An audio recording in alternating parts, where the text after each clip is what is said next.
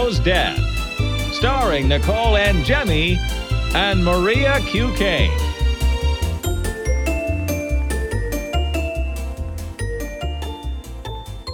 Hi, everyone. Welcome to Mother Knows Death. We're going to get into the story of the week because we have a lot of stuff to talk about today. Oh my God. First, we're going to talk about this absolute flight from hell. I don't even know what to think about this. An Alaskan Airlines flight the other day took off from Portland, Oregon, and was going to Ontario, not Canada, but California, which is right outside of Los Angeles. It's about a 2-hour flight. There was 171 passengers on board. So right after they took off, they were about 16,000 feet in the air. There was a loud boom and then a rush of air. The plane jolted and the oxygen mask fell. So how would you feel right in that moment, not knowing what was going on? I would just drop dead. What do you think I would I So would be listen, I wanted to hysterical. say that I kind of always low grade have this in the back of my mind because of a post that I did in the gross room maybe a year or two ago. A high-profile death dissection on Southwest Flight 1380 and the death of Jennifer Riordan. This happened in Philadelphia at the close to the Philadelphia airport. That's where they made the emergency landing. And a piece of the engine had broken off and hit the window, and she was sucked out of the airplane. So, and actually, our guest writer Michelle Poe also wrote an article about these kinds of things happening. So this has happened before. So it is always low grade on the back of my mind. So I wouldn't be 100% shocked if it happened, but I'd still drop dead. Oh, yeah, that when we covered that story, I felt so anxious about just reading it, like absolute horror story. So while this is happening, a boy sitting near this hole in the plane, his shirt sucked right off his body. People's AirPods came out of their ears. Their phones flew out. All this crazy stuff. So it turns out that this area of the fuselage, which is like the main body of the plane where the passengers sit, blew off. It was called a plug door, which is put in place of an emergency exit door, and it just blew right off.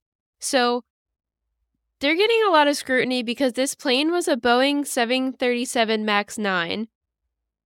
Ironically enough, I don't know if you read this, there was 171 of these Boeing airplanes, like the 171 passengers, in use by various airlines, including Alaska Airlines and United. So after this incident, let me go back really quick. They were able to land safely. Nobody got injured. Someone went to the hospital, but everybody ended up being okay, besides the major PTSD they're going to have the rest of their lives. But so they grounded all of these Boeing model of airplanes, and upon inspection, United has found that all of their models, the bolts were loose on all of them. So how awesome is that? If this situation didn't happen, there could have potentially been many more issues. Well, they were also having issues with the plane that did have the accident, was losing cabin pressure. And it was to the point where they said, hey, like, don't fly this plane on any long flights anymore over the ocean or anything in case it needs to land. So I just think that the scariest part to me is, well, are there planes that we're getting on that they just don't tell you that, we don't think this thing's safe enough to go over a long flight, but we're just going to put you on it in case there's an emergency landing. I just think it's so messed up. No, it is really messed up. And also concerningly, Alaska Airlines grounded all of their models of these planes because that was the FAA requirement. And they immediately said they were fine, put them back into service. And the FAA was like, hold up a minute, we're not done. So put them back. You're not putting them back in service.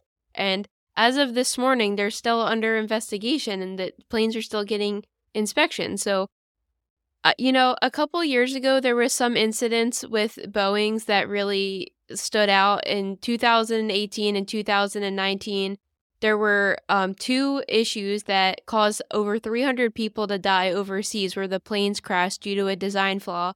That Malaysian flight that went missing was also a Boeing, so think about that.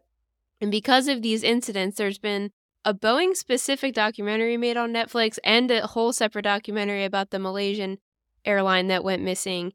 And basically they came to the conclusion that the people running Boeing are so worried about making a profit instead of the safety standards that it really makes me hesitant to ever book a flight on a Boeing model plane. Yeah, it does. Boeing's, not only are these people that were on the plane lucky, but Boeing is lucky as well that they were so low. I think they were like 1,600 feet, right? Yeah, they were 16,000 feet high, which I guess is relatively low for an aircraft. So the one we were talking about, Southwest Flight 1380, which I don't know what kind of plane that was, honestly, but they were at 32,000 feet, okay? And when that happened, the small hole in just the airplane window sucked that woman out of her seat into the window. She didn't get sucked all the way out. She got stuck in the hole, obviously, because human bodies really can't fit through that opening that well. But yeah, like if they were that high, you would have seen a catastrophic event of multiple people going out of this large hole one by one. This was a refrigerator-sized hole. Yeah, exactly. Think about that. It's nuts. People would have been flying out so horrible. But don't worry, they made it better and gave everybody a full refund and $1,500. Yeah, because that totally makes the experience was it actual better. Cash or like a voucher to take their shitty airline again?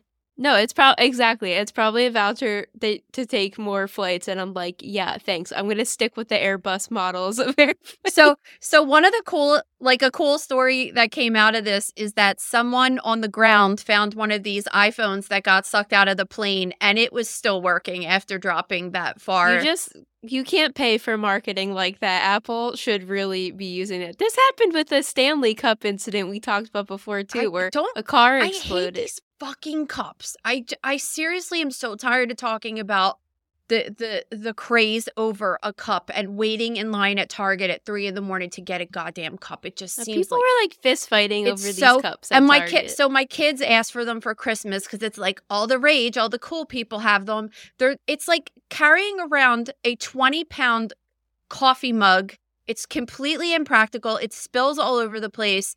And I just can't wait till that trend ends. Side note. Anyway, yeah, so that happened with the Stanley Cup. Apparently some girl had it in her car and it had ice water in it and the car caught on fire. And when she took the Stanley Cup out, there was still ice in it or something. Did you see the reel somebody made that said carrying my Stanley Cup and they were carrying a trash can with like a PVC pipe? Because literally that's what it is. It's when you pick it up in the store, it's kind of like, you're like, wow, this is kind of big and heavy, but whatever. And you don't take into consideration that you're putting 30 ounces of fluid into it. I think they even make a 40-ounce one too. And when you hold it, and then for me, it's like heavy as hell. And my kids are like under 100 pounds. So it's like half their body weight and shit. I just think it's like the dumbest trend ever. All right, let's get into some celebrity stories. So this first story, which connects to crazy plane accidents, is this actor, Christian Oliver, was headed on a single-engine plane. Also, I have a personal thing that I will never get on very small airplanes. They freak me out. But he was on a single-engine plane heading to St. Lucia with his two daughters, which are 12 and 10 years old, and the plane had an engine issue and crashed into the water, and they all died. So 4 people died, him, his 2 daughters, and the pilot of this plane. Yeah, I mean, that sucks, especially because it looks like he was divorced and the ex-wife wasn't there, obviously, and just imagine losing your children in this way is just terrible. But you know something that I was talking to Pop about this plane accident, the one we were just previously talking about, and it seems so, like, it freaks you out so much, but if you think about it, even on commercial airlines, say, like, how many people died in commercial airlines this year? It's just so low, right? Yeah. As a result of an accident, not like a natural death or anything. And then even private planes, it's all, from all the planes that are in the air, it's so low compared to how many people died alone today in a car accident, but nobody's scared to get into a car. You know what I mean? So it's just something that you need to keep into perspective. Like that incident makes me think like, oh my God, I never want to fly again, or I never want to go on a small plane. But small planes also fly every day with no issues. Like, think about your Taylor Swift and Kardashian. All these like famous people have private jets and they're flying all over the place and stuff, and they don't ever have issues. You know what I mean? Well, that's not true because Aaliyah died that way. And that is true. And we did, the day the music died. Yeah, we did do a high profile or a celebrity death dissection on Aaliyah too about her plane crash. That that was a horrible situation. Well, we cut a story this week where there was a tourist bus in Lake George turned over, and I think one person died and 11 were injured.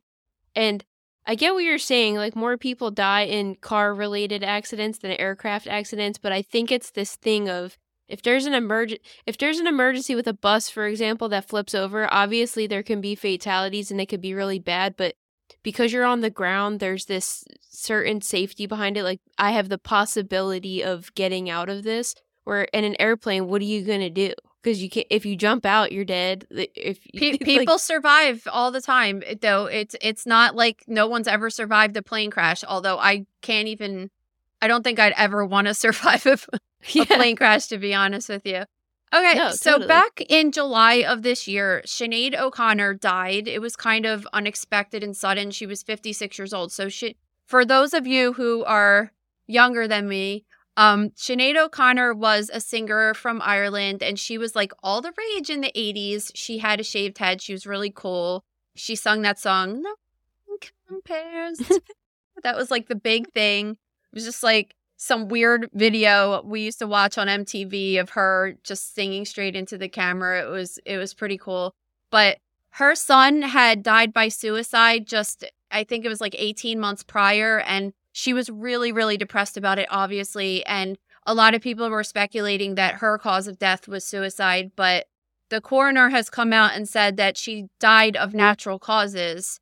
So even though all of the news stories say Sinead's cause of death revealed, it hasn't been revealed, or I haven't been able to find her cause of death. Her manner of death is natural. So there's 5 manners of death: accident, natural, suicide, homicide, and undetermined. And her manner of death was natural, but we don't know why. It also said that they therefore ceased their involvement with her death.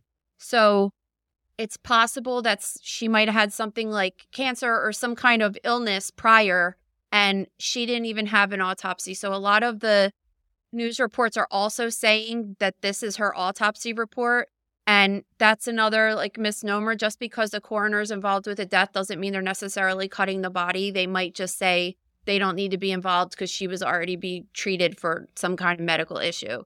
But we still don't really know her cause of death. No, we don't. And there was the assumption that she died by suicide, and she was found unresponsive, but they've 100% ruled out foul play. So I guess we might find out, we might never find out, but that's what they've come to. And we'll let you know, of course, and discuss that.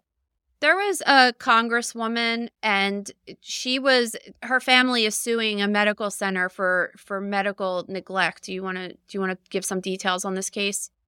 Yeah, this woman had a wound from a back surgery that she received in September, and it had become infected because at the rehab facility, she was left to lie in her own feces in the bed for about an hour.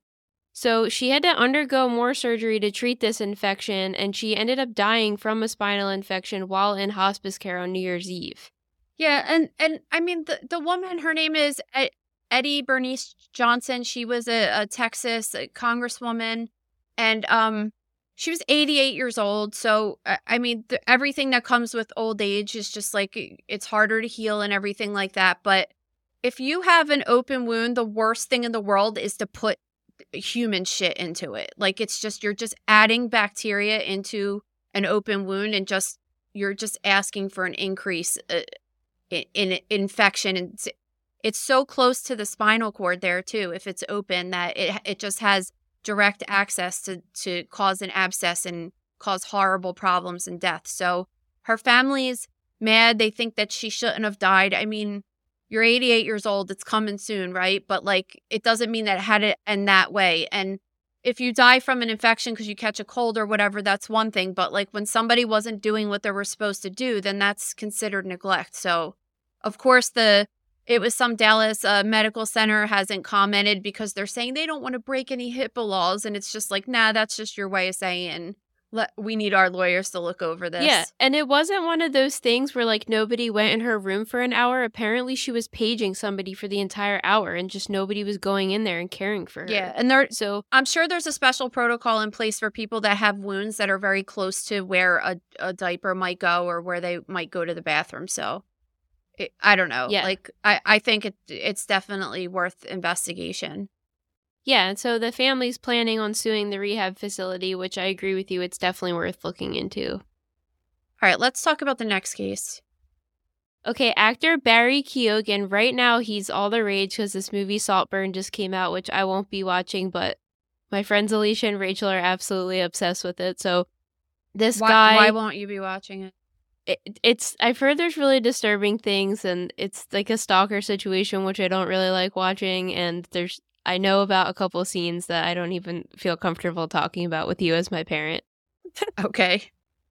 It's really disgusting.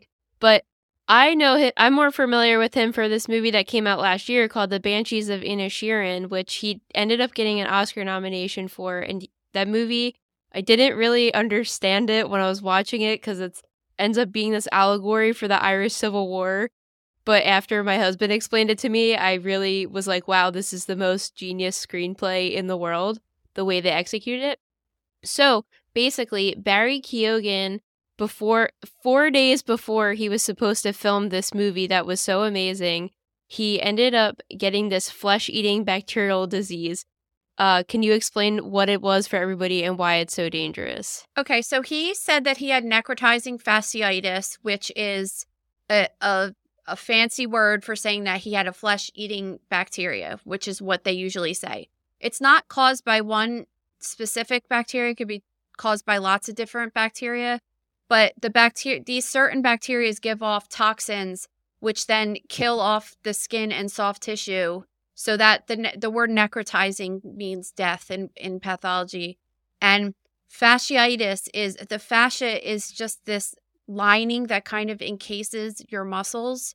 And the reason that this infection is so deadly is because if an infection can occur in the deeper layers of the soft tissue, it could travel up the fascial plane, so like in between your muscles, and that's how it spreads so rapidly. And when you have an infection that's killing off tissue in between that as it's growing along your leg or your arm, then that's really bad. And what they said that they possibly wanted to amputate his arm, because that's what happens, especially in surgical pathology. We get lots of, sometimes it'll just be like a localized area, and then we get a little bit more of an area. This one time, Annette and I were saying when we worked at the hospital together that we got pieces of this guy for weeks and weeks and weeks because they try to cut it out, but then it keeps on spreading. It keeps spreading. And at the same time, they're trying to treat with antibiotics and stuff. And it's very aggressive and it's very deadly. Almost 22% of people that get it die from this infection, actually. But the weird part of this story for me is this guy's young. He's 31 years old. And this usually occurs, like most commonly occurs in patients with diabetes. Also in patients that are immunocompromised and stuff. So, or obese, which he definitely doesn't have obesity, but I don't know if he has an underlying autoimmune disease or if he has diabetes. So that would be a question that I have, because my first question when I read that was like, why did you get that? You're 31 years old. It's just kind of, it's unusual, I would say. Yeah, and the director said we were only about 4 days from shooting and his arm was all puffed up and he was like, yeah, I'll be fine. See you Tuesday. And he had no idea if he was going to live or have to get his arm cut off. Yeah, he probably has like a really gnarly scar, actually, because I'm assuming they might have even cut pieces of his arm off, and just an infection like that getting deep into the skin is just nasty looking. Well, I'll keep an eye out because it's award season now and he'll be at every single show, so. Yeah, but men don't usually wear sleeveless dresses. I don't want to say all don't, but he... Yeah, but he's might. A little more stylish than... He doesn't just wear a classic suit. At the Golden Globes, he wore this whole red getup. Oh, yeah, so I saw that. That was... I thought that was kind of nice, actually. I was into that. Did you like that look, or... I appreciate the effort of being different because I think, as you know, we talk about this all the time, men could get away with just looking incredibly handsome in a plain tux where the women get, like, staked to death when they try to take a risk. So I do really miss Joan Rivers so much, and it's just not the same without her. She was so great. All right. I applaud his effort, but it wouldn't be my first choice. All right, freak accidents. Okay, so this next story is this woman and her husband were jet skiing in Russia, and he made a sharp turn. She falls off into the water, and apparently he hit the gas, and the power of the jet after he accelerated caused her to have a genital rupture, to which she later died. So I personally think a genital rupture is just kind of vague, but the water getting sprayed so hard close to her vagina could have caused a perforation through her uterus, which could have caused a significant bleed. It could have caused, I mean, we've seen cases of people that have had severe trauma to their vulva and vagina just from having sex that causes large bleeds and hematomas, which could end up, I guess in theory, if they bled out, if they could die from that too. But I had this one specific case that I posted in the gross room once called Blow It Out Your Ass. I have very creative names for my titles for my articles. But this one was about these mechanics that were working, and one of them had the air that from the, putting air in tires and stuff. And they thought that it would be funny if, from the compressor, they thought it would be funny if they took this hose and stuck it like in the butt of one of their coworkers. And what happened, because this is what like young guys do, they do dumb shit. Like it just reminds me of like a jackass moment, right? So the guy puts a hose up to this other guy's butthole, and the air is so strong that it perforates the guy's colon, and he ends up dying from it. And it's the same thing. You think like, God, air could do that. And it's like, yeah, when it's coming out that hard, it could do that. And it's the same thing with water. So I'm just assuming that if they're saying it was a genital injury, it could have traveled right up her vagina and through her uterus and popped a hole right through and caused her to bleed to death. I mean, how many times do we need to understand that, like, sticking foreign objects up your butthole is not a good idea? Well, exactly. I think one of my friends who's the trauma nurse on Instagram, Lewis, he always has said to me that people don't understand how dangerous jet skis are. He's a trauma nurse in Miami, so he sees a lot of these injuries, and he calls them like motorcycles of the sea. And we know how dangerous motorcycles are, so it's funny because we were just down in Florida and Gabe was saying like, look at all these people jet skiing. And I'm like, my children are not going on jet skis. Sorry, it's not happening. Like you guys can do that when you're over 18 and when you're by yourself. But like when I'm in control of this, it's not happening because they're not safe, like in my opinion. No, totally. All right. So there's a lawsuit going on right now with these parents that are suing a candy maker who made these Candyland themed gummy candies that apparently their child that was 3 years old was chewing on. And this candy got stuck in the child's airway, causing a lack of oxygen. And the child has permanent brain damage, paralysis, can't use her bladder anymore. And so they're suing the maker of this candy. Yeah, I mean, they're saying this 3-year-old ate this candy and it became so sticky that it blocked her airway and that they were having such a difficult time getting it out themselves. And even the hospital staff was having a hard time getting it out. So I guess the flaw was in the candy's design because it was sticky and getting stuck but not dissolving and going down. So I don't really know because I was thinking about other candy, and I guess realistically you could choke on any type of candy, but there is a point where they have to be responsible if it's not dissolving in the way it should. Did you ever even see this candy? I've never. We're huge candy people, and I feel like I've never even heard. I've never seen it either because I just went to like that huge candy store in Savannah, and like I didn't see it because I love Candyland. I just played it last night with my kids actually, but I just don't remember seeing it, but I don't know if there's other reports of accidents with it or anything like that, but they're asking for $50,000 for the child's injuries just because the child's kind of permanently disabled.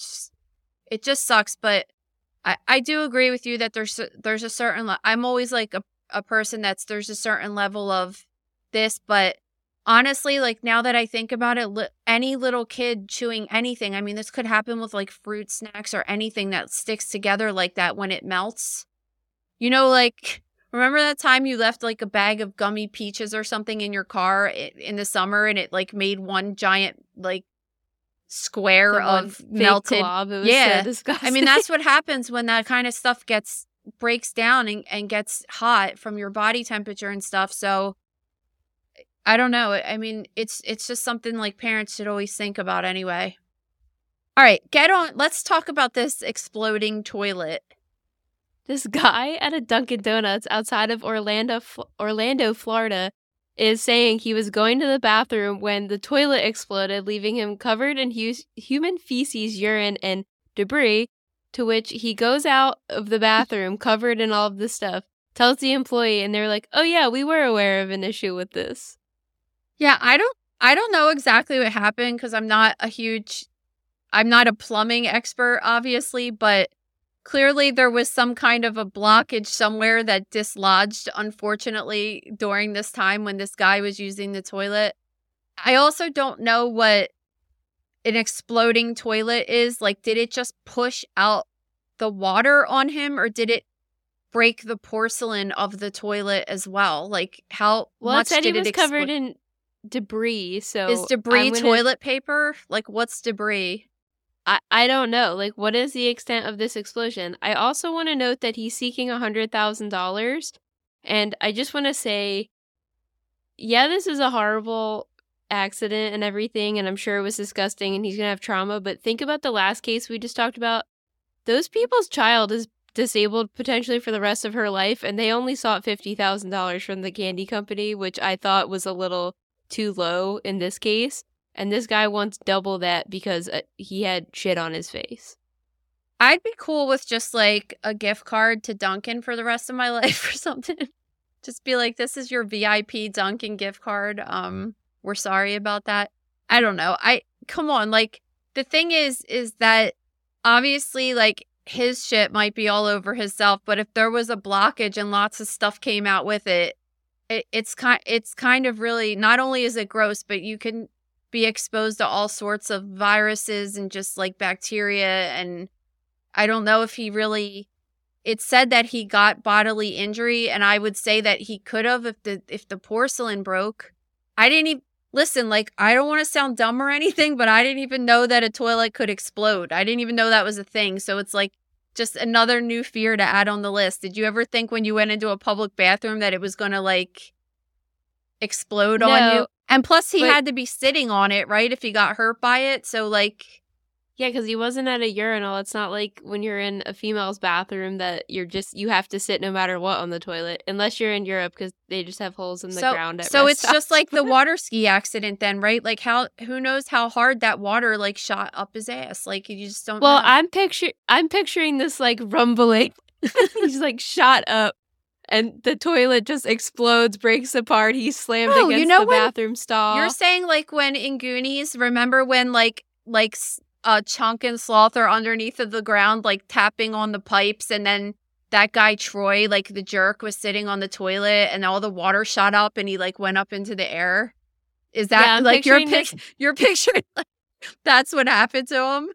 I'm picturing this total cinematic experience that, I don't know, like, I'm sure it was not like that at all, and it was just something ruptured and some water splashed on him and everything, and I guess that could be technically considered an explosion, but I'm just picturing this absolutely horrific scene. I feel like this would happen to Mom. She's always getting into situations in public spaces. This would definitely happen to Mom. It probably has happened to Mom, actually. Was this Mom? Exactly. All right, talk about this case. So we had a couple cases this week that happened in Philly. So we always want to talk about local cases that happen near us. Yeah, and they're not shocking at all. Friday night into Saturday, around 2 to 3 in the morning, this woman climbed over this fence outside of Xfinity Live. Xfinity Live is this bar that is smack in the middle of our 3 major stadiums. The Phillies, the Eagles Stadium, and the Sixers/Flyers play in the same stadium. So it's, like, in the middle of this whole stadium hub. So this entire area is gated off by these really high, I think 12-foot tall fences, right? Yeah. They're really high. Maybe 8 feet. Anyway, pretty high. And they have those spikes on them. And it's because that's where everybody goes and parks their They're cars. like wrought iron fence. They're probably aluminum, but they're like look like wrought iron fence. Yeah, so everywhere in this area is covered by these fences because that's where all the parking lots are for the arenas. So basically, this 48-year-old woman is trying to climb over one of the fences at 2 o'clock in the morning.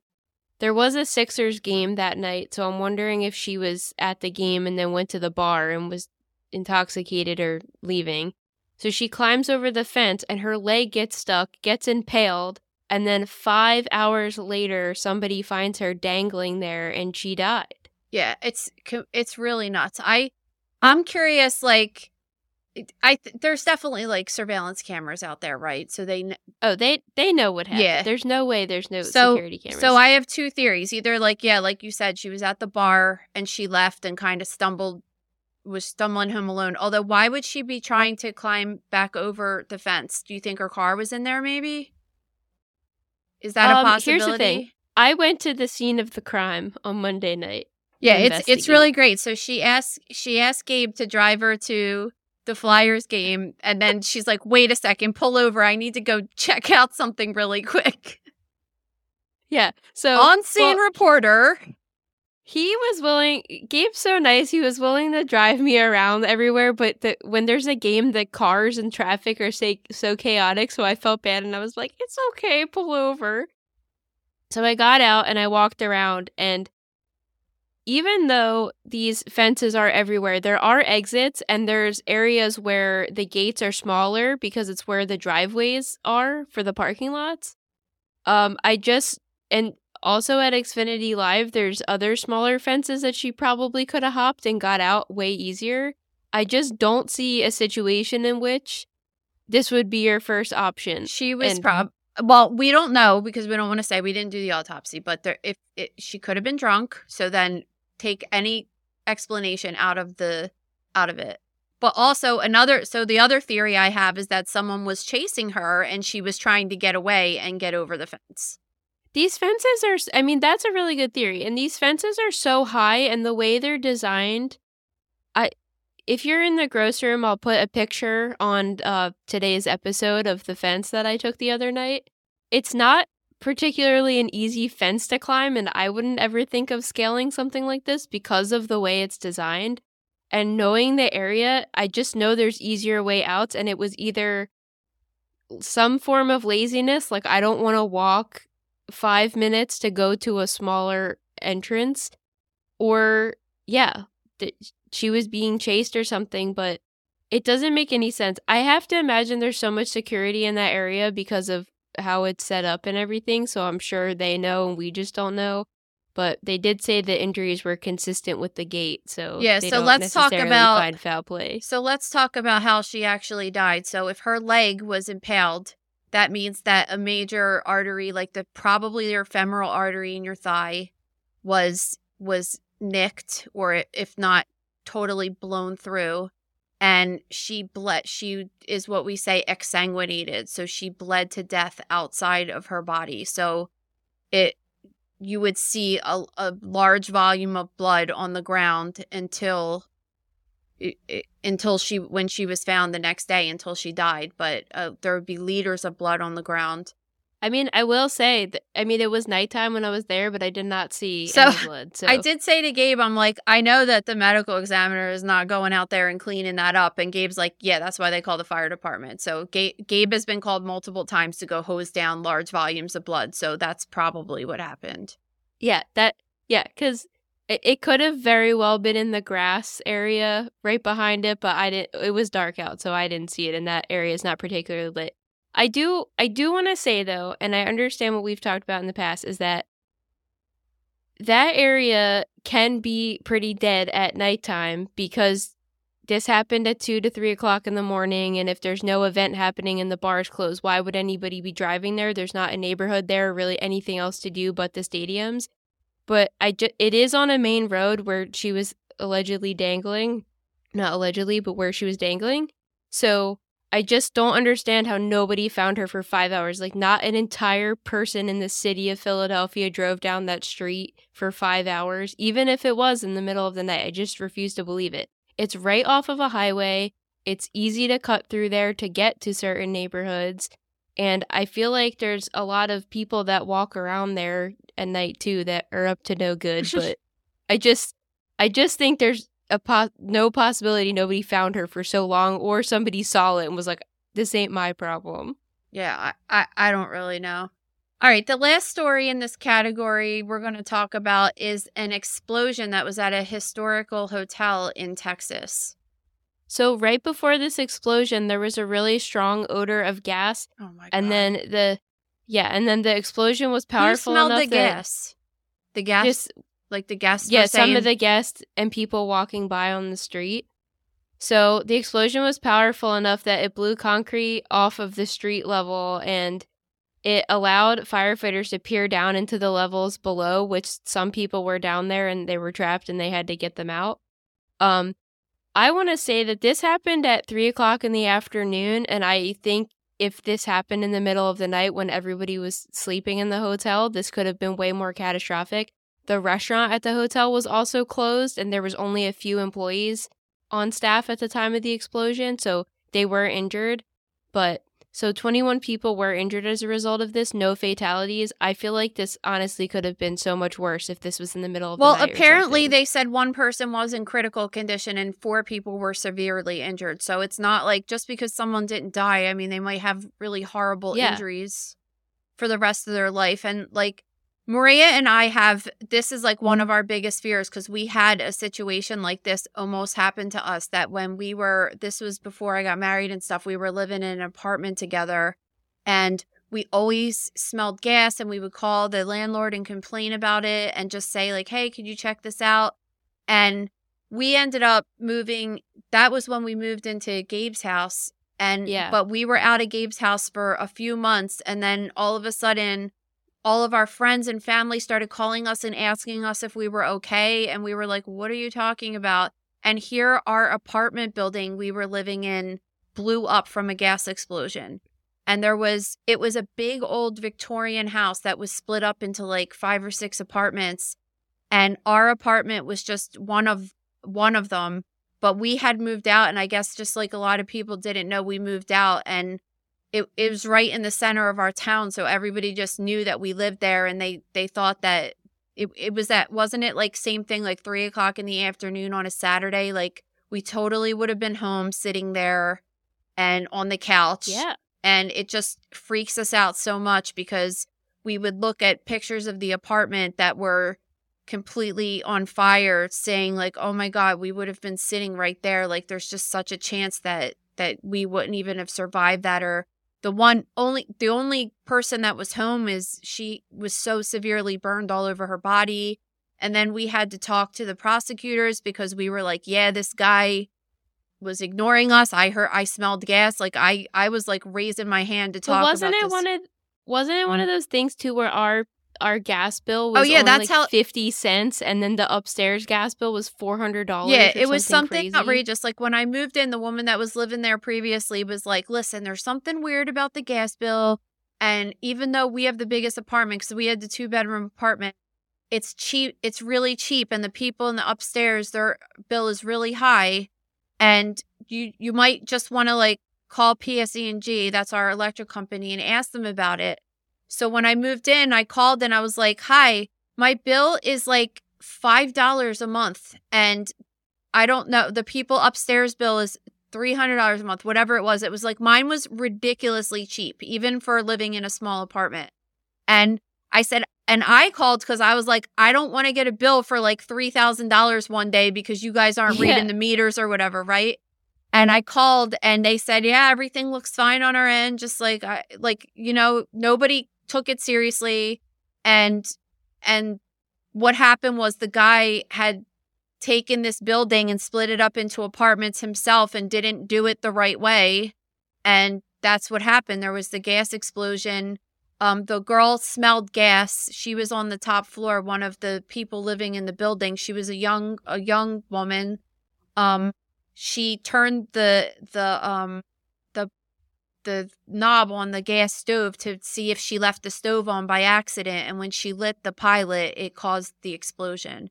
And I mean, I don't even know what's up with her now, but she was in a burn center with like a huge percentages of her body, skin grafts, like all of that stuff. So I ended up seeing her. I worked at a restaurant in the town too, and I ended up seeing her about 2 years after the accident. And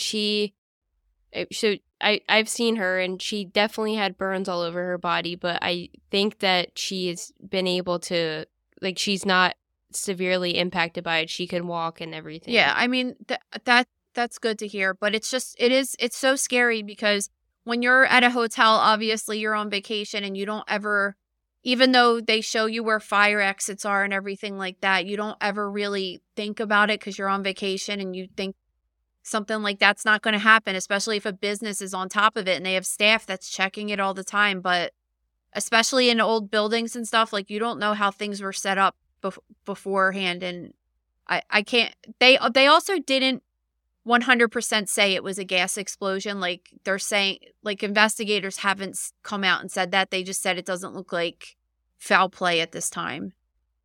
Yeah, and I just want to end our personal story with this. It's not like it happened years later. We moved out in November, and this happened in February. It was very shortly after we moved out. Yeah, it was, and very easily could have been yeah, us. it was so scary. And then one of, Caro like always used to come over on the weekends too. And this is when I was working at the one hospital, and like we would hang out on Saturdays and we would go to the mall and have dinner and stuff. And then it's like, it's just so scary to think like what could have happened.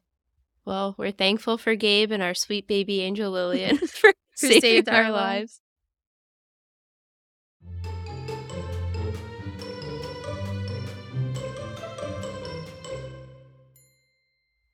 This episode is brought to you by The Gross Room. Do you want to explain for everybody the awesome work you do in there?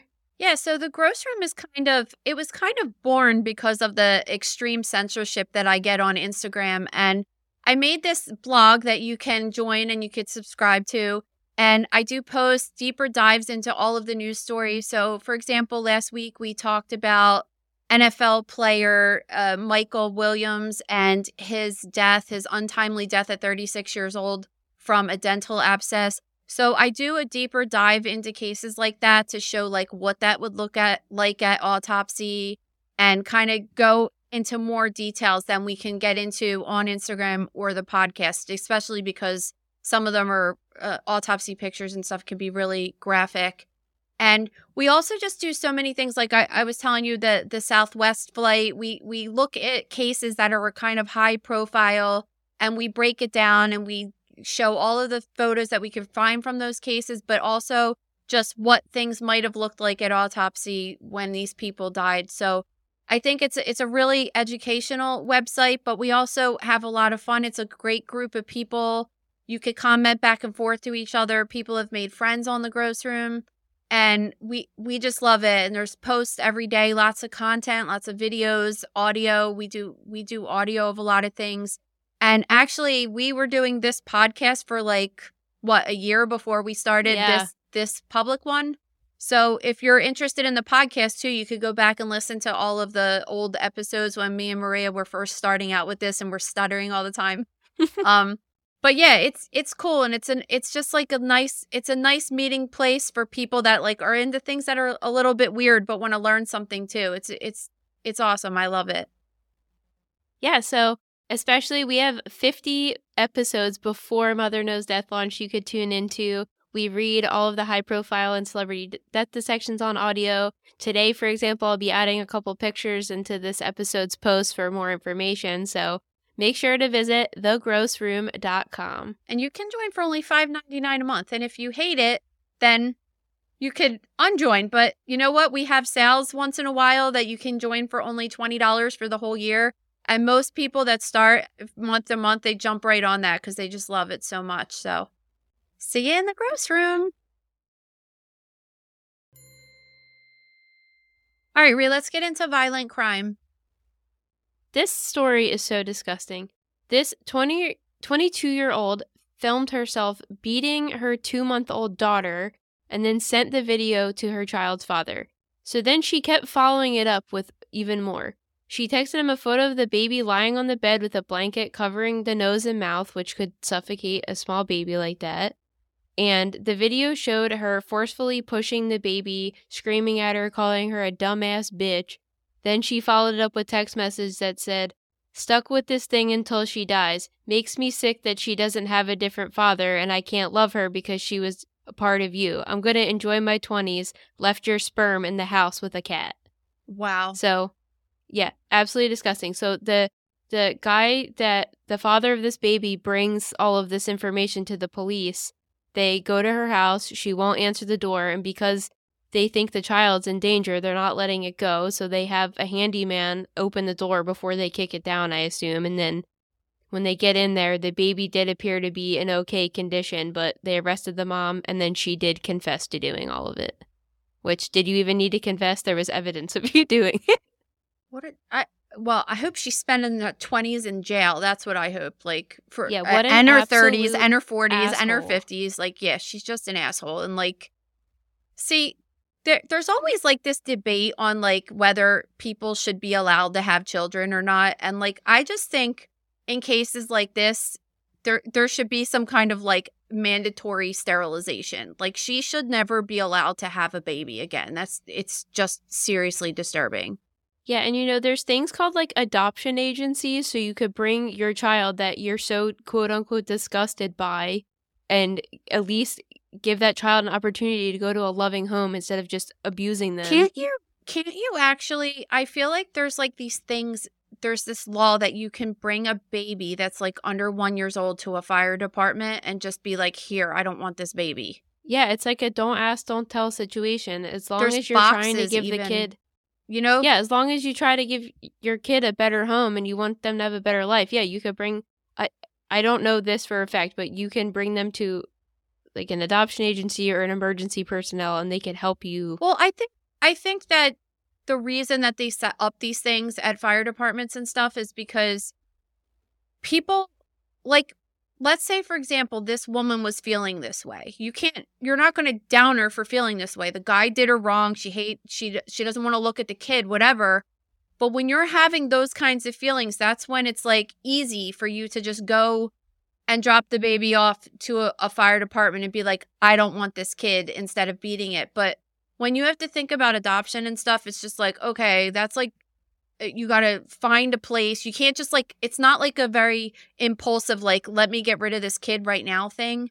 I know that there's like, they put these like boxes outside of some firehouses where you could stick the baby like in the box.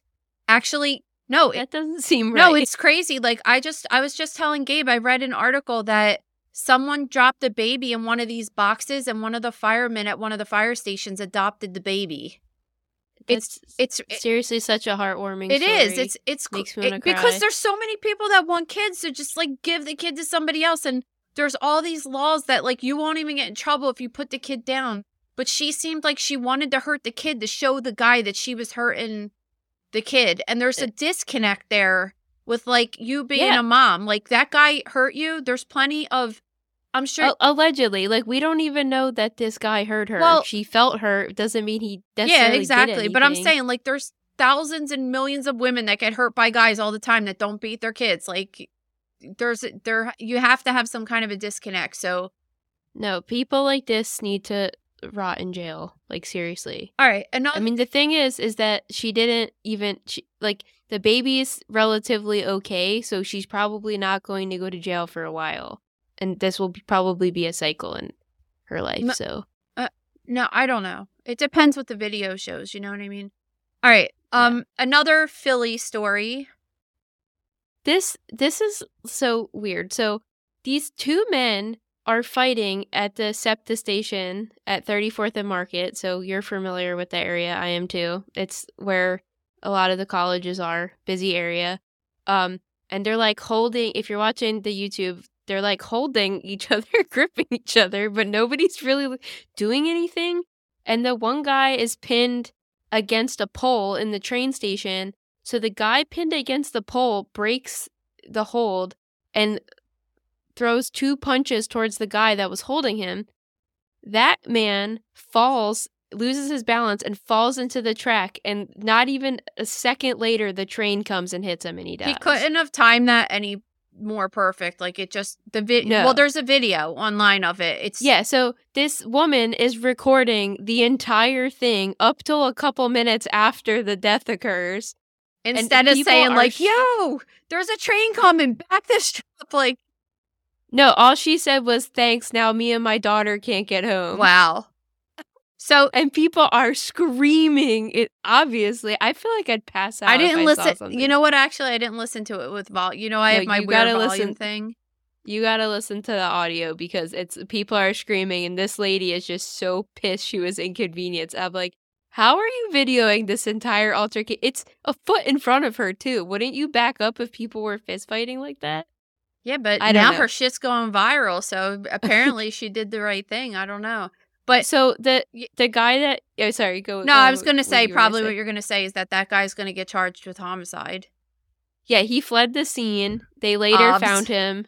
They believe he's homeless, and he has a bench warrant for an unrelated strangulation charge Okay. in Delaware County. Which, for those of you who aren't familiar with our area, Delaware County is in Pennsylvania, not Delaware, even though it's like 2 minutes. Yeah, but it's from like right Delaware. next to Philadelphia. Yeah, so he has an unrelated strangulation case. It's still unclear why the fight even started, if they knew each other or what happened, but it's insane that this entire thing is on video. So I guess from our perspective, it's interesting to see exactly how the death occurred, but very strange that somebody thought to film the whole thing, including up to a couple minutes after. So 2 interesting cases the Philly ME got this week was a person that got ran over by a train and a person that was impaled on a fence outside of the stadiums. Crazy. All right, so we talked about this next case in the gross room when it happened. This was back in October. But all right, tell a little bit about what happened here. This was actually the week before we launched Mother Knows Death, so I, for a second, thought we covered it on our first episode, but we didn't. So this guy's wife died, and he claimed she had a rare illness, which was, I can't even say this. Did you have this written down? What It's the cold autoimmune disease was? choline or something, but the autoimmune disease? No. So wait, let's start off because you're leaving out a huge thing. This guy is a Mayo doctor from the Mayo Clinic. He's a resident, and he was also a poison specialist. I was getting there. So this guy, his wife died under suspicious reasons, and that's why we're even talking about this story. So as Maria was saying, she died, and it was supposedly some kind of autoimmune disease that he said she had, but they did testing and found out that she didn't have it. And the wife's friend said that she did say that she started experiencing all of these really horrible symptoms and went to the hospital, almost like you would see in a food poisoning. And she said to her friend, like, I got sick after I ate this milkshake that when I don't think that she was suspicious that her husband was poisoning her, but she said that her husband made it for her. Well, you're leaving out the major red flag here is that after she died from this alleged autoimmune disease, he insisted she was cremated and did not want an autopsy. And they were like, no. Yeah. So we're going to do it. And then He brought it on the radar himself that it was like, oh, just because of religious reasons or whatever, I don't want her to get an autopsy. They were kind of like, no, why are you pushing this so hard? So they raised the suspicion as well. And it all kind of came together. So that's when they discovered this poison specialist was poisoning his wife. So he was using a drug called, I'm going to screw this up. I wouldn't even say it. Coltrane or something. I don't know. But it's a gout medication, a liquid gout medication. And obviously it treats the gout. But also if it's under 5 milligrams, right? And this is one thing that people don't realize, which is pretty cool. So this woman, she goes to the hospital and she's having all of these symptoms and everything, and she's really sick, and they take all this blood work. She dies a couple days later, but like your blood work and your blood, we save it at the hospital for a little while. So they were able to go back and take her blood that was taken after she was admitted to the hospital and found that she Oh. had this drug in her blood, and it was 29 nanograms, which isn't the same as milligrams, but she had it in her system. And that was enough for them to be like, why would she have this in her system at all? Because she's not on this medication. Then while they were doing all that research, they also found that he was doing weird Google searches trying to see what her weight was. You know, like how medications are the dosage of medications are based on your weight. So he was trying to figure out like what her weight was as opposed to what like amount she would need, which is like, why would he be looking that up, right? So, and then of course everything unfoils like when they figured out that that he did this and everything. And what does it boil down to? Money. Always. And debt. He had astronomical debt. They were considering her, according to her friends, that she was considering getting a divorce, and he wanted the life insurance money. Didn't he say something to? So apparently he was $450,000 in debt. I don't even know why. I mean, I guess a lot of that could be medical school or whatever. But he said to somebody that he was going to get a $500,000 life insurance policy when she died. Well, if he took it out on her, then yeah.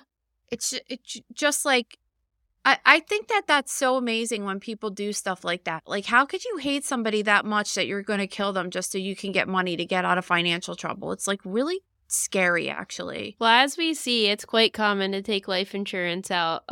But why this is relevant now is because initially he was charged with second-degree murder, which really confused us because it was obvious it was planned. But now it's been upgraded to first-degree premeditated murder, which maybe they have to wait till a grand jury has enough evidence to go with a charge that severe. I don't know how that works, but he is now formally charged with first-degree premeditated murder, and he's expected to be arraigned in 5 days. Good. Yeah, so, you can't also, just like, kill your why, spouse and have nothing happen. And also, so. why, like, do you know how hard it is to go to medical school, to get into medical school? Like, what are you doing, dude? Like, what are you thinking? And, like, I feel like there's this sense of, I don't even know, like, where young people, especially my age or in their early 30s, don't understand it's, like, okay to be in some debt for a while. Like, it's just not realistic that all of your debt is going to be cleared by the time you're 35. You know what? People get so tripped out by it. You know what I was thinking? Like, it's possible that he could have got away with this, honestly, because the normal toxicology that they would do at the ME's office would not test for this drug, because why would they? She wasn't on it, and it's not a common drug. If he didn't act so shady with the, like, pressing for cremation thing, even though her blood was in the hospital, so even if she got cremated, they don't even need her body. Like, that's just, you're a moron. Well, he's clearly and you're idiot. A doctor, right? Like, you don't know how this shit happens. That's the thing. Like, a lot of residents and stuff, like, they have no idea what the process is in the hospital, and he should have known that right away. But that's kind of a side note. But yeah, if they didn't test for that and he wasn't doing those Google searches, he probably more than likely would have got away with it. They would have just been like, I don't know, like she, you know, sometimes they just don't know how people died, and she got sick, and that's it. I mean, it's kind of his fault, but just, I mean, I'm glad he got caught, you know? Yeah, but he's an absolute idiot. All right.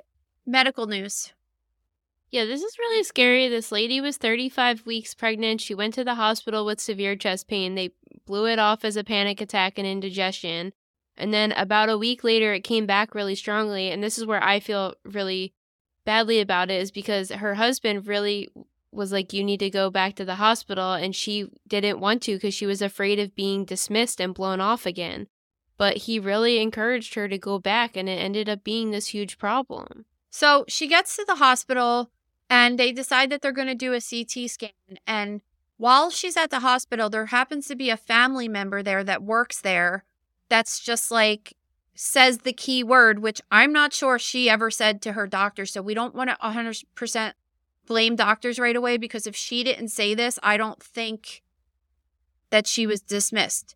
So the family member's like, we 5 people in our family that have Marfan's and have had an aortic dissection before. I think you should do an extended CT scan on her. So all of a sudden, like if doctors heard that from day one, she wouldn't have been dismissed. I'm not sure that they heard that from day one. That's all I'm saying. So Yeah. so they listen to this family member who then does the more extensive scan, and they find out, in fact, that even though she doesn't have symptoms of Marfan's, so Marfan's is a connective tissue disorder and it is genetic. So she doesn't look like she has Marfan's. They always say that there's a possibility that like President Lincoln had it. It's a very like tall stature and they have very long fingers, and there's all these different sorts of things that you see with people with Marfan's, and she didn't have any of that. But it is a genetic connective tissue disorder. So they looked into it and like, yes, she has an aortic dissection.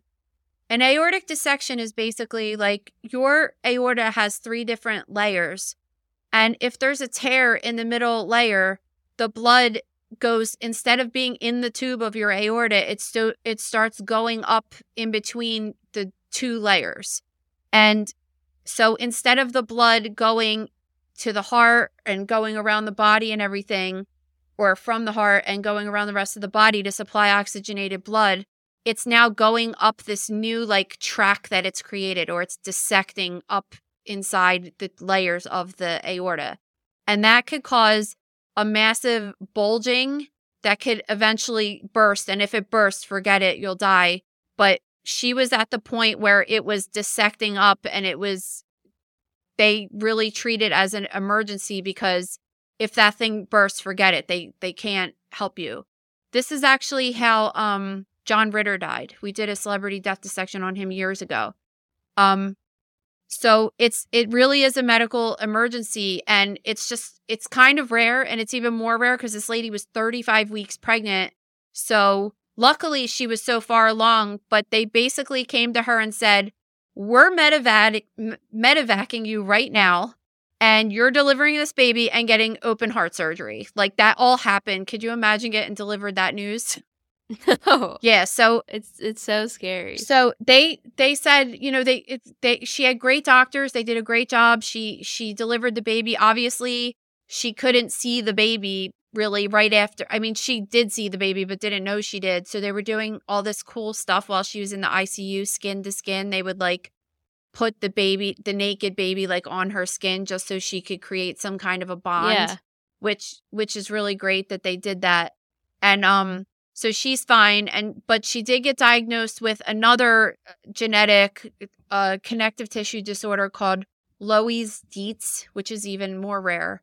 But they're saying like you can't have another baby. Like don't even try it. And you know, at least she was able to have a healthy baby out of this situation. It is sad that it's the end of her like pregnancy journey, but at least there's other options today if she did want to have more children, and she did have that satisfaction of having her own child. This situation's so insane to me, but it's awesome to see that both scenarios ended up coming out okay. Oh my God, yeah. Like I mean, they literally told her husband, like, your wife almost died and you almost lost your wife and baby. I mean, thank God for him, but really thank God for the family member who said something, because I think if a 35-year-old woman goes into the emergency room that's pregnant, that's having what symptoms she was having, I don't think it's messed up for them to think that she was having panic attack. That's the more likely situation. But if you have any family history of like a weird syndrome or anything, you have to tell the doctors, because it just changes their whole course of what they're going to be looking for. Yeah. Well, in another unusual tale of pregnancy, this story is like, I don't even know if it even fits on our podcast, but like I feel like I have to talk about it because it's just the craziest shit. A 28-year-old is being held in jail pending a trial for committing a murder, and her mother was quite shocked to find that she is pregnant. And it turns out that she got pregnant because another inmate on the floor above her passed her a semen-filled glove through the air conditioning vent on multiple occasions, and it all went from there. I mean, listen, in theory, that's like artificial insemination, right? Like it could happen, it could work. It in theory. The mom is saying that she never met this dude. She only has a relationship through the heater vent with him. And I mean, that's a thing. People talk through the toilets heater vent and through, love.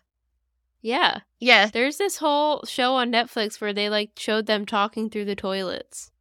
Yeah, well, in a city prison that was like stacked multiple levels. yeah, so that's like exactly what happened, except it's a heater vent.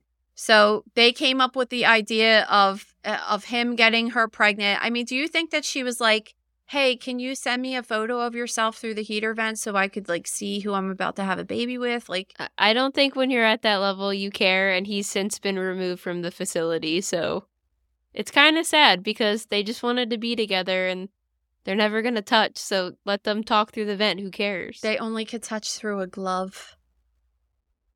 Do you think that really happened? Right, but I think really crazy stuff goes on in jails, and it doesn't like, I don't think it's out of the realm of possibility. Yeah, so or a guard got her pregnant. Yeah, and like she's making that excuse up. Yeah, because I feel like it just should be impossible. It's kind of crazy that people have been in jail forever, right? And it's like these criminals just keep coming up with new ways to escape jail and to do things like this. It's just like the people in charge just can't outsmart them ever. It's how? Again, related to Philly, remember, like, nothing was more insane than that guy crab walking off of the wall at that jail. Oh yeah, exactly. And then he was on the run for a while. Yeah, near my in-laws' house. It was like, and they closed Longwood Gardens. Yeah, exactly. He was hiding in Longwood Gardens. They didn't just even close it for no reason. He was on the property. Well, I'd hide there too. Okay, so this last story in medical news it's kind of fun. I'm curious of your thoughts on this. The University of Maryland School of Public Health is trying to learn how illness spreads. So they want to know if you would like to spend 2 months with them in a hotel room, and they'll pay you $1,900. But the caveat is that they're going to put a person that has the flu there, and you're probably going to get it. I don't think that's enough money. It's even if you were just going for 2 months for $1,900 to sit there in a room, it's not enough money because that means you can't be going to work. I mean, technically, take me for example. Technically, I could work out of a hotel room, right? Yeah, you could. I guess if they're saying that you could just do your normal thing if you're like working from home or something. So yeah, so $1,900 would be extra money for me because technically I can execute my job. Yeah, if you could anywhere. do 2 jobs at once, then that's fine. But are you like gonna feel like doing your work if you have the flu? Because Uncle Louie had it last week, and he's a hard worker and not like that. And he was like laid up in bed for a couple days. Like, why would anybody want to intentionally get the flu? You feel like you're going to drop dead. Like, why would anybody want that? I don't want that. I mean, people might want to do it. Now, to get the extra money, but $10,000, you might be like, okay, I'll try it. But it's not even. That's a different story. It's not even that though. Like the flu, like you can die from the flu. You can have serious like long-term effects from the flu. Why would anybody do that? Also, $1,900 is not enough to pay the average person's bills for 1 month, let alone 2. So I just think it's not. Yeah. It's not worth it. So basically, they're preying on poor people that are desperate to do this. I don't ever want to be sick, so I don't really want to pay. Yeah. If it was 20 G's, I mean, I'm 29. I'm pretty healthy. Like maybe if it was like substantial, but it would have to be substantial enough like, that you're like, oh, I could pay off my student loans or I could pay off my mortgage. So. You know what I mean? Like something that was going to be like life-changing. And yeah, they're just saying that patients will mingle together in the air-controlled environment, playing games, talking and watching TV, and they're going to check to see how the virus spreads through air. So This is also being held at the Lord Baltimore Hotel, and I just want to say, Don't go like, there. I don't want to stay there ever again. Don't go there right now. I don't know who would agree to this. Yeah, I don't know either. It's just I'm interested in your thoughts, for you guys' thoughts, because I mean, they do medical studies all the time that are like, hey, I did it, honestly. Like, I took an experimental HPV vaccine when I was in my 20s, which, like, in hindsight, I'm like, what am I, freaking idiot? But people do that. That's what they do. They prey on people that need money and that don't have a lot of money, particularly like college students or people that are out of work or something. I see sometimes that are for, you know, like migraines or like egg retrieval, like stuff like that. The like, donating of the eggs was always, that's a big one to prey on college students. That's a big money maker. Yeah, it is. You get a couple thousand for that. Yeah, but then it's like you have to think about, like, you're going to get all these hormones, so you're going to be nuts. And then it's like you have a boyfriend, like, oh, you really shouldn't have sex with him because then you're like extra going to get pregnant. There's like all these extra things. And then also your kid's going to be walking around somewhere. And then you think, I don't think people are thinking about that when they need the money. Yeah, I know. It's just nuts. Other death news. Navajo Nation's opposed to sending human remains to the moon. So let me explain how we got to this point, because it seems a little far-fetched. A couple of days ago, the first ever private lunar lander launched its way to the moon. So when this article was initially written, there was not yet problems that have come out later. So if this lunar lander had stuck to its landing as planned, it would therefore become the first American spacecraft to touch down on the moon since Apollo 17 in 1972. So first question, why haven't we been to the moon in 50 years? Right? I don't know. I mean, there's a lot of stuff that happened with NASA, and then they did the space shuttle program, and then that ended up bad twice. Also, we did high profile dissections on those in the gross room. And yeah, they just it's very risky, and it's a lot of money involved, and they're even nixing the one to the moon right now, the one that was supposed to happen. Yeah, so now this one, 6 hours after its launch, had technical difficulties which sprung a leak and caused it to lose rocket fuel. So now they don't really know the future missions plan for this vessel because they're having issues pretty much immediately, right? So where it gets messy is because two companies have sent cremated human remains in the lander as well as other forms of DNA. So part of those they're called cremains, which I thought was a weird word, like combining cremated remains. I've just never heard it called cremains. No, that's the thing. But the cremains of 40 people, including science fiction writer Arthur C. Clarke and Star Trek creator Gene Roddenberry, were on this vessel. So the Navajo Nation has a problem with this because the moon is central to their religious beliefs, especially in most indigenous people groups. So they see landing human remains as really offensive and disrespectful to their beliefs. There's a lot of arguments against this, saying that space exploration and research shouldn't be halted for religious beliefs, which I think this is teetering a weird line of, like, I think there's a way to go about it that's respectful, but also, like, I agree that you can't halt research because you just can't please everybody, you know? Yeah, I get that. Well, apparently since 1994, I never knew this until today, you could have a burial at space instead of at sea or wherever you choose. So you could choose to either be orbit around the Earth, be sent into deep space, or you can go to the moon. And that was one of the things on this particular flight that was happening right now, is that they're just sending people there that want to be cremated at space. Which, well, yeah, and I think, which is like, I think they're that's why you say with like the Navajo people and stuff, it's like I don't know why you can't respect their feelings, because like it doesn't need to happen. It's just like if a whole entire group of people feel that way about it, and like it's kind of so these space burials start off at $2,495, right? So to That's not that send much. to send a capsule of cremated remains to the moon or something. It is. It's not. That is that much. What are you talking about? That's $3,000. Like this. It's Yeah, it's but frivolous. like if you get cremated, but if you get cremated and you don't want a full ass funeral, like that's a pretty good deal. Yeah, I guess it's cheaper than a Funerals could be, funeral. like And $10,000 to it $20,000. does come with a memorial service too. So Exactly. I don't So know. I'm seeing it as a deal. You're putting Anyway, it on your but list of things that you want. I don't want to go to space ever. I'm good. I do actually. I told you I want to be in the Smokies. I want to be in space, but like when my big toe is cremated inside of like a capsule, I don't think that I'm really gonna care about it.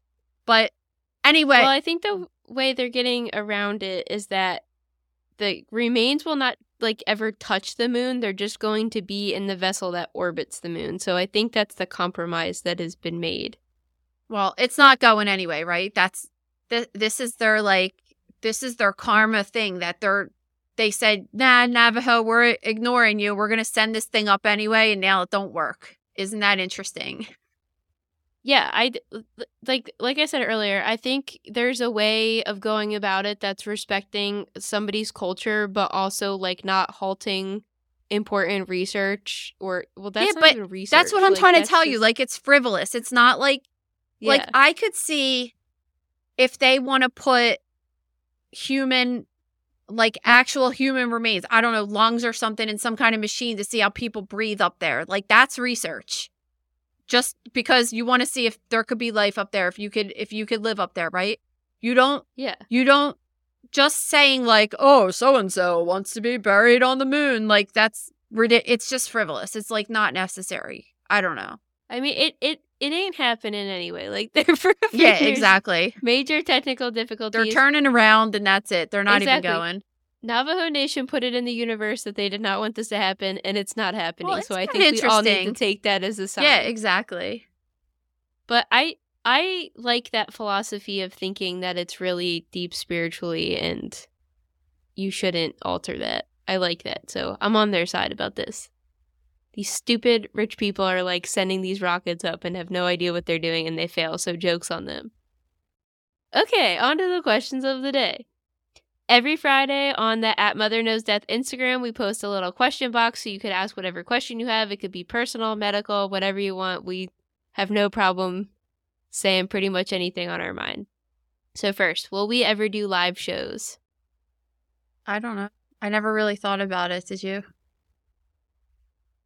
No, I don't We know what can. we could really do. I mean, I guess we could do exactly what we're doing now, but on a stage and then take audience questions. I mean, it wouldn't really be hard to change the format. We probably just sit on a stage with an iPad with notes and talk about it. I mean, we could.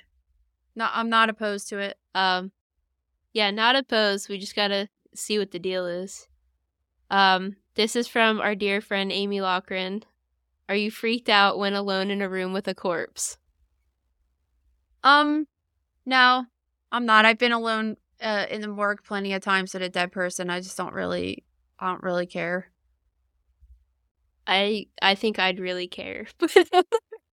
I'm not as desensitized as But you think to about it. this. Like, why? Is it gonna what's it gonna do to That's you? weird. It's literally safer It's not than a gonna do live anything person. to me. Like, it's safer than being next to a live person. They can't do anything.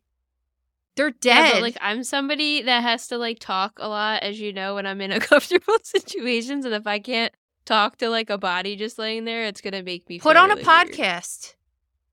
It's lit. Okay. It's the same exact thing as having a steak on your countertop. It's not going to attack you. But it was a person. And it was I a don't know. cow. Like, what's the Yeah, difference? but I don't often deal with cows, so I'm not thinking of them in an alive state.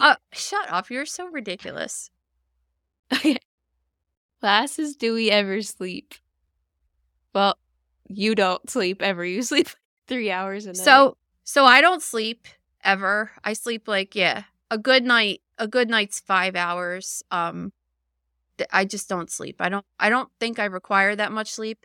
But I got this like Aura ring thing that I've been wearing just to tell me how shitty I sleep. And I do sleep shitty. When you sleep, So you wear this ring at night, and it tells you like lots of different metrics of your body, but it tells you how well you slept and how well you're prepared for the next day. So your sleep score, for example, like what's the highest number it could be, or what's the number it should be? I never really like looked that up. I have one too. So I would say my highest one, I would think it would be out of 100, right? Because it's a number, but the highest I've ever had was 89, which was really high, but that was a night I slept like 9 hours over the winter break when you were on vacation, so maybe that's why I slept so nice. But I had an 89 and it told me that that was really good. But, I feel like mine's often not great, but what I really like about it is last night, for example, mine was like a 63, but I ate dinner really late and then I was reading a book really late, so I didn't go to sleep until about midnight. And then I also drank a coffee really late yesterday, so it'll be like your heart didn't steady as easy. What's the terminology they used? Something that Resting my heart rate. Yeah, my resting heart rate wasn't great, which they believed meant that I ate too late, which I did. It or is that I it had is caffeine really too late. crazy. Like it'll say like, what did you do different? Did you eat late last night? And I'm like, fuck, man, this thing knows I ate late. It's like, Yeah, it's good though, because now, especially like I kind of already knew that, but now that I see like this, I constantly am like, you could ask Maria if you notice since I started wearing it that I'm like crazy about eating dinner at 5, like no later than 6 o'clock. I just, because it really makes me sleep worse than I normally sleep. So I'm like getting a little bit hardcore about it. So it's cool. yeah, it's cool. And like from a data perspective, like I was sick a couple weeks ago. I'm sure you could tell in the episode I'm sick. I like had a fever and I looked at it, gives you a little chart of where your heart is and your stress and your calm levels every day. And it's insane from a data point of view, seeing what a day being sick is versus a normal day. It gives you these little red lines when you're stressed out, and it was red the entire day, not just blips of the day. My heart rate was elevated because I was sick. So that was definitely interesting to see. And I just don't even think I realized the impact that has on my body.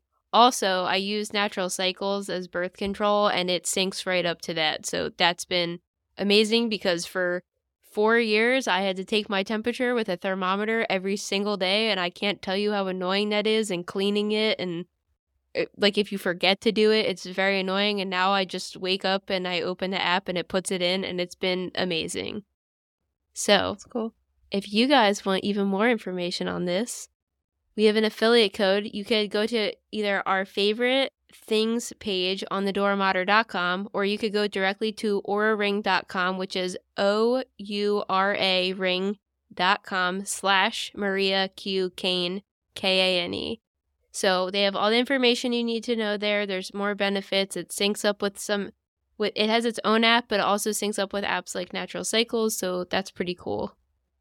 Yeah, and I'm a gold person. It looks good with my gold rings. How about you? Yours is Yeah.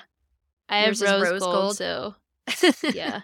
So, it's cool. Like they recommend you wear it on your pointer finger. I wear it on my middle finger because I go in and out of just being bloated because I eat so much salt, which I need to work on. But, yeah, it's been really cool to have. I hated it. I hated it for the first day. Remember, I was like, I can't do this because I'm not used to wearing any rings except my wedding ring. And then I was like, it's too tight. Like, I don't know. I just had all this stuff. So then I ordered another size to wear it on a different finger. And by the time that one came, I was like, nah, I'm used to this one now. I just get like I'm not like a ring person, but I just take it off. Really, I only take it off when I'm cooking dinner and put it on the little charger. And then I just wear it all the time because it's good to have that kind of data of what your heart rate is every day and stuff, especially for me as you get older. But it's really good too for people that work out and stuff, that you can monitor all of that stuff as well without. I don't like the one that Gabe has is like a watch and it's a little bit more bulky. So, or for lazy bums like me, it'll be like, do you want to stretch your legs a little bit? And I'm like, damn, it's really obvious. The only time I ever saw that is when we drove down to Key West and we were in the car for like so many hours every day. It was like, hey, you want to get up and stretch your legs out a little bit? I mean, you do all the content for the website and Instagram and everything, but editing I edit these episodes and that takes a couple hours after we record it. So I just sit, I feel like way longer than you, but I really need to work on in the morning just walking around my house a bunch or something because it's too much. Yeah, true.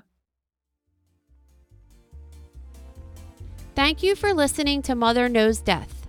As a reminder, my training is as a pathologist assistant.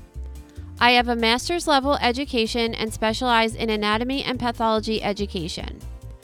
I am not a doctor and I have not diagnosed or treated anyone, dead or alive, without the assistance of a licensed medical doctor.